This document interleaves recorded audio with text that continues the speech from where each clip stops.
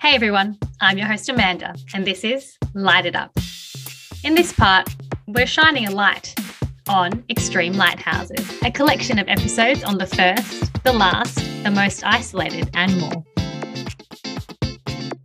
In today's episode, we cover Macquarie Lighthouse with Peter Schirk, the site of the first lighthouse in Australia. Max, do you think it's a bit of a stretch to call this lighthouse an extreme lighthouse, given it's right in the middle of Sydney CBD? I mean, I guess the extreme nature of the lighthouse might be the property prices that it sits on. The most expensive lighthouse in Australia. Yeah, I mean, if Mr. Gribble was ever looking to convert a lighthouse into some pretty expensive property, I think this is the spot that he'd probably pick. You are totally right. It's tucked away in Vaucluse, probably one of the most expensive suburbs in Sydney. Who would have thought? Government saw fit to put a lighthouse on such valuable land. Yeah, I'm sure it wasn't always that way, but it certainly is in 2022. You're a Sydney local, right, Max? Have you been there? I have been to this lighthouse. Yes, one of the few in the podcast that I've actually have experience with. It's right next to maybe the second most beautiful cemetery in Sydney, which I presume when you do season 2 of this podcast, you're going to do it on cemeteries of Australia. I think that's a natural progression. Lighthouses, a dying profession too. Why not go straight to the punch of it? Death. Actual death. But it is in a truly beautiful spot in the eastern suburbs of Sydney. You might have noticed that I said it's the site of the first lighthouse and not the first lighthouse. What could that possibly mean, Max? Oh, I'm guessing they didn't do like a house moval and push it from somewhere else to somewhere else, did they? Not quite. They have done that actually for other light stations, but not this one. So there has been a navigational aid in this vicinity since 1791 and a lighthouse near the present site since 1818. So the original Macquarie Lighthouse was actually designed by a convict architect called Francis Greenway. I suspect most people in the 1800s in Australia would have been convicts, so probably don't need to put convict before every title. Yeah, I mean, convict times, it was a little bit messier than it is now. Yes. And they were just handing out titles left, right and centre. You're probably the first postman, the first governor there. But anyway, he designed it for Lachlan Macquarie, the governor of New South Wales. The current heritage listed lighthouse was completed in 1883 by James Barnett, who we got to know a little bit about in part 2 with Joe Kygis. So Macquarie Lighthouse recently, in inverted commas, celebrated its 200th anniversary. I say recently because, the last few years don't really count. That's very true, even in lighthouse years. Yes. And in fact, you can buy a 200th anniversary medallion and stamp. Only 3,000 were made, all to be sold for the royal sum of $15. Should you want to commemorate your time there. Yep. That's I don't think that's going to necessarily make the cost back even. It's 2022. Surely they should be selling them as NFTs. Yeah, non-fungible lighthouse tokens. I think we're onto something, Max. Maybe I should cut this section of the podcast out so we can go work away on our NFT that can be bought through crypto. In my research into Macquarie Lighthouse, I came across Peter Schirk, who lived and worked around the lighthouse. Sure. Look, my name is Peter Schirk. The reason I was associated with lighthouses in 1975, I was employed by the Department of Transport to look after navigational aids in New South Wales, which was all the lighthouses in New South Wales, as a marine technician. He was actually featured in a Sydney Harbour Trust oral history project on Macquarie Lighthouse for their 200th anniversary. Let's have a listen to this. Yeah, I did live at Macquarie Lighthouse. That was the home base sort of thing. Our workshop was in Alexandria, which is about 13 kilometres from where the lighthouse was. A lot of people associate with lighthouses being in remote spots, but Macquarie is right in the middle of CBD in Sydney. Yeah, people, I imagine, don't realise that they've got a lighthouse on their doorstep that they can appreciate, exactly, at least from afar. Exactly. No, I lived there for 14 years from 75, December 75, when I moved in there to 89, I think it was, yeah. So you would have you would have had a vast experience across, obviously all the New South Wales based lighthouses. Yes, that's from Queensland to Victoria. We looked after all the lights from Bingle right down to Green Cape. Amazing. And which one, if you had to pick one, I know it's a hard ask, which one is your favourite lighthouse and why? The prettiest lighthouse, I think, is Sugarloaf Point, because of its you drive into Seal Rocks and it's so pretty and pristine, and then there's this little lighthouse stuck on top of a knob on a hill. What a way to describe it. Yeah. A building on a knob on a hill. It's a pretty little light, but then again you have Barrenjoey, which is Barrenjoey Lighthouse, which is synonymous. You find it in the Home and Away episode all the time, and I can recall them even starting the Home and Away. I think it was Home and Away they did there, and when they first started in the 70s, we were on stage. You can see the filming going on, the antics going on the filming on the close sets, or they were doing outside shots. It was quite unique. There really is something about Australian lighthouses and Australian television series. The other one is obviously Round the Twist, which is based on Split Point Lighthouse. That was a book. There was the Split Point, Split Point Angles at Anglesey, I think it is. Aries Inlet, yeah. Yeah, and I guess it's really building on the association of Australians and the coast and the ocean and the beach, and obviously each of these places, there is a light station. A lighthouse is becoming more synonymous in any sort of advertising and what have you. They're there quite regularly. People watch it, and majority of the lighthouses in New South Wales, because they're accessible, easily accessible by road. Some of the other lights in Queensland, whatever, not as accessible. Victoria, most of the lights there are quite accessible by road without too much drama getting there. Getting back to Macquarie Lighthouse. Macquarie Lighthouse was quite unique because the mechanics that lived there was 4 mechanics that lived there, and we had a rotation of duty on call. The on-call was in case there was a problem with any of the lights in New South Wales we can address. But we were also involved with the National Plan for Oil Pollution. We used to do the monitoring of oil pollutions on the ocean. If there was problems around the coastline, we would react to it, or we could respond to it by getting equipment there and actually doing the retrieval and containment of oils. So we're pretty diversified. Yeah, if you had a long association with Macquarie Lighthouse, yes. Could you share a bit about Macquarie's history? It's Australia's oldest navigational light. Well, it's the position of the first lighthouse in Australia. Originally, there was a tripod with a basket of coals on it, and then they decided, okay, we must build a lighthouse. So Governor Macquarie at the time, he asked for designs of lighthouses, and apparently there were many, but Francis Greenway, he was the one who designed the original building. Now, Greenway was a convict that came out to Australia, the forgery, unbeknown. He designed the first lighthouse. The first lighthouse was built from local quarried sandstone from the original quarry that's still at Macquarie Lighthouse. And the sandstone became unstable and quite porous over the period. And that was 1817, and then it was rebuilt in 1881. So it only lasted about 60 years, I suppose, the lighthouse itself, the original one. And the second light was designed by Barnett, who used to be who was the state, I suppose you could call architect for navigational aids or buildings in New South Wales. He designed a lot of lighthouses in New South Wales. And that's the major history. The original light was 1817 and the secondary light was 1881.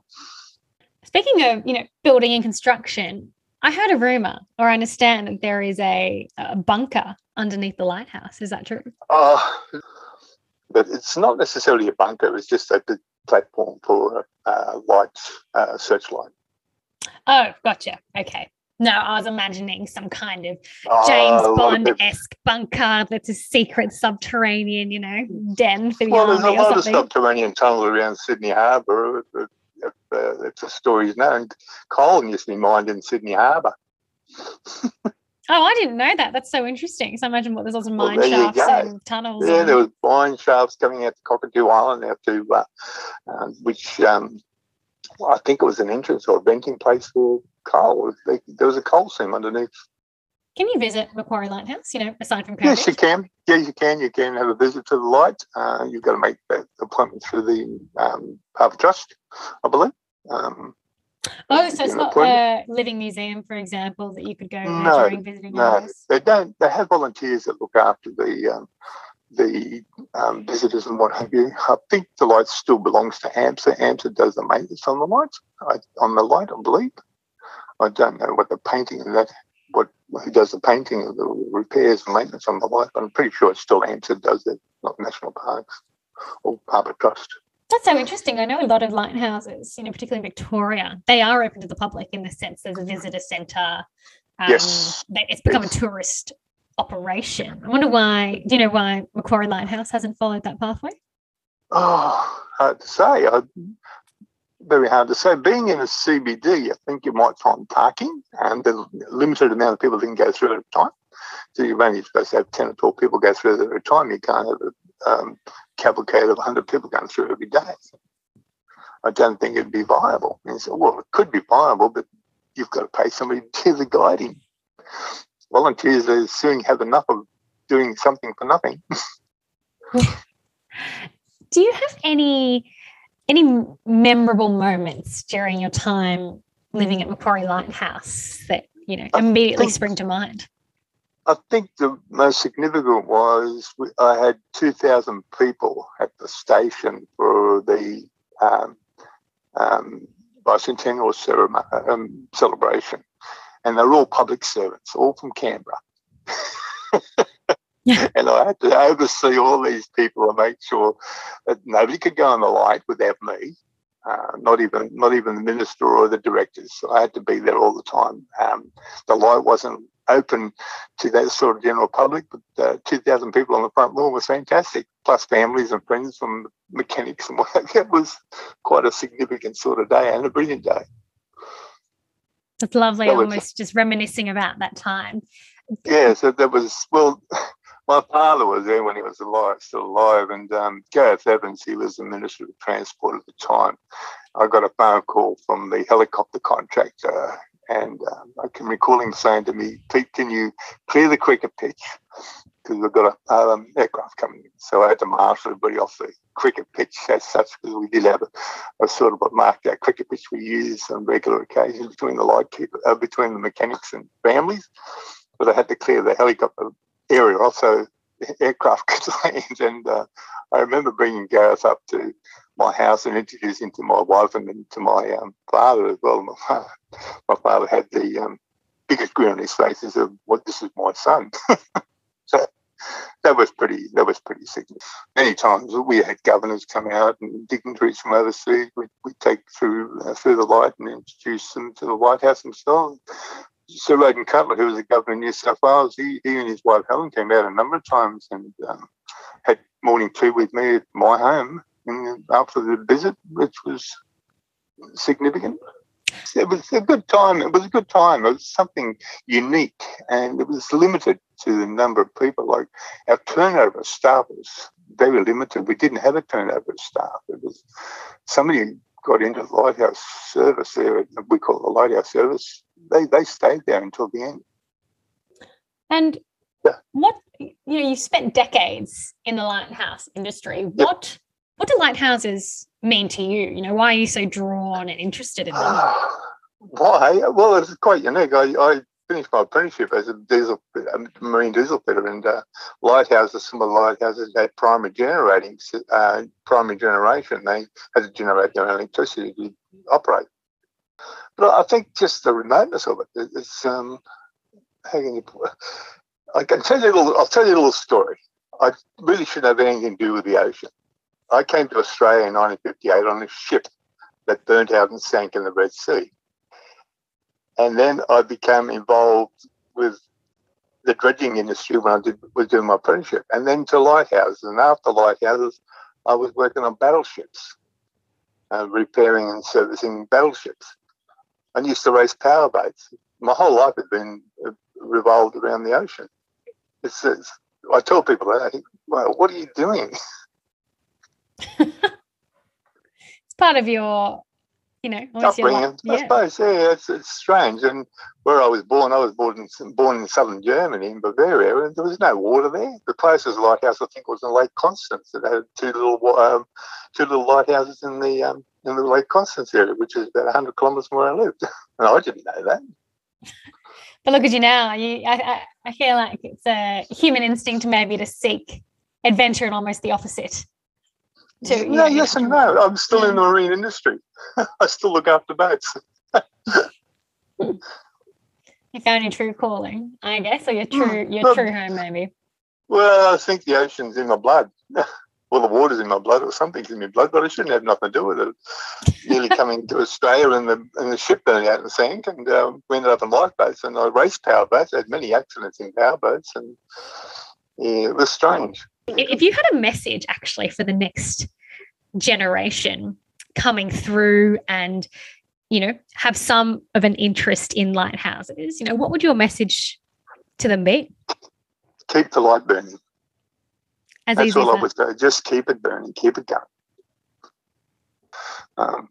My little granddaughter said to her mother, she had nothing to do with lighthouses, my granddaughter, Annalise, and she said to her mother, my daughter, she said, it was a foggy day and my daughter was taking Annalise to school, and Annalise said, we need out here, we need a lighthouse. And Sonny said, why would we need a lighthouse? So we can find our way home. And that was from a 5-year-old child. It had nothing to do with lighthouses. It's a beautiful story, that the imagery of a lighthouse being a beacon of safety. In the western suburbs of Sydney. Can you imagine it? Maybe the new Aerotropolis will have a lake big enough for a lighthouse. Exactly. But that was I don't know where she got it from. My daughter doesn't know where she even had the inclination from, and she became very interested in my daughter and my granddaughter. My granddaughter, very interested in lighthouses. She'll text me and say, "Look, I'm here, Grandpa. Do you know where I am?" And I've got to identify where she is. But that's not hard for Grandpa, because Grandpa knows everything.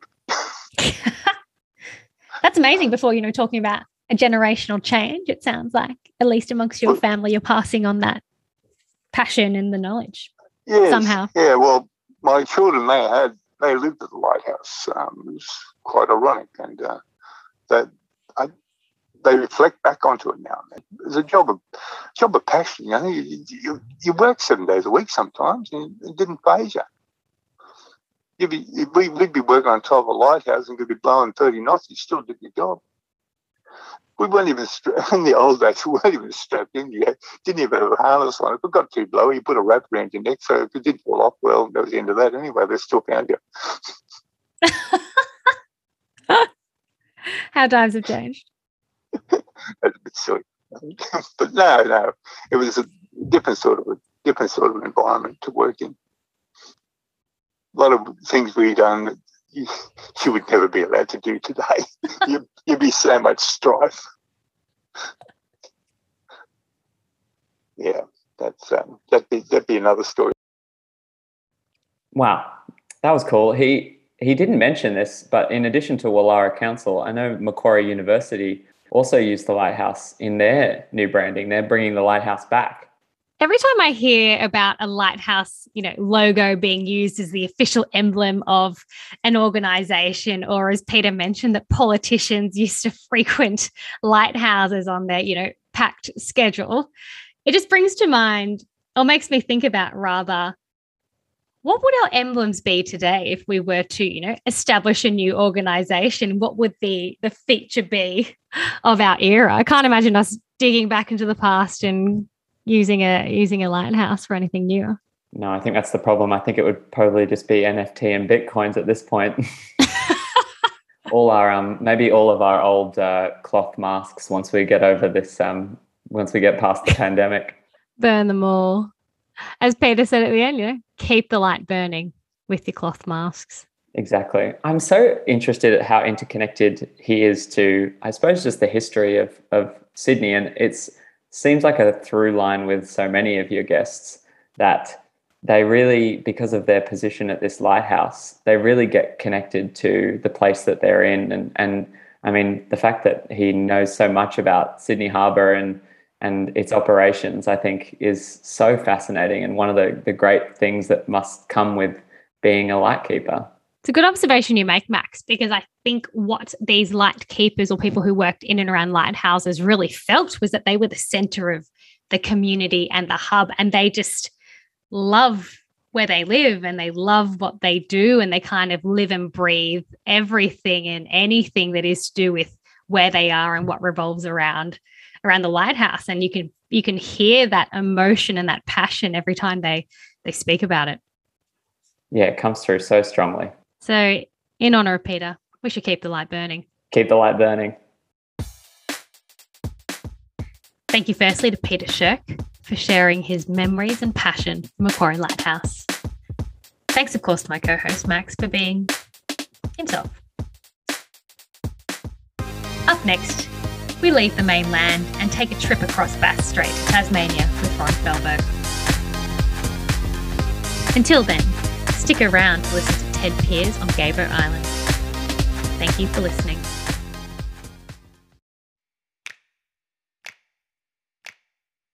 Could you speak about your time at Gabo Island? I've been told and I've seen it's quite a beautiful kind of pink sandstone light station. Where's this, she say? Gabo Island? Oh, Gabo is a lovely tower there. Just this, a lovely,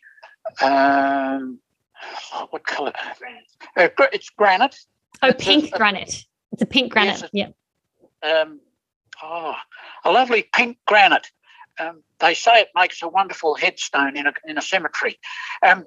Just a superb tower. I forget how high it is now.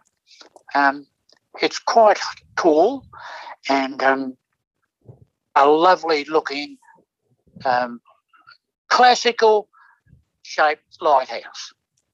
Do you know much about its history, when it was built and what prompted it being built? Oh, yes. Now, we've got a book here that you should get hold of if you want to know something about people on lighthouses. It's called Lightkeepers of Gabo Island. And just a second, I think my wife's getting it now. I think did Janine Jackson, right? Yes, that's the one. And there's hang on a second, scouting through things. Yes, Lightkeepers of Gabo Island, Janine Jackson. That's it. That's one really good book on lighthouses.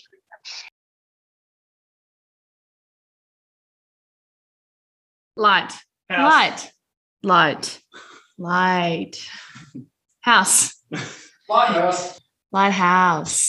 Thanks for having me on your show, Amanda. I've been a long time listener. I really love your work.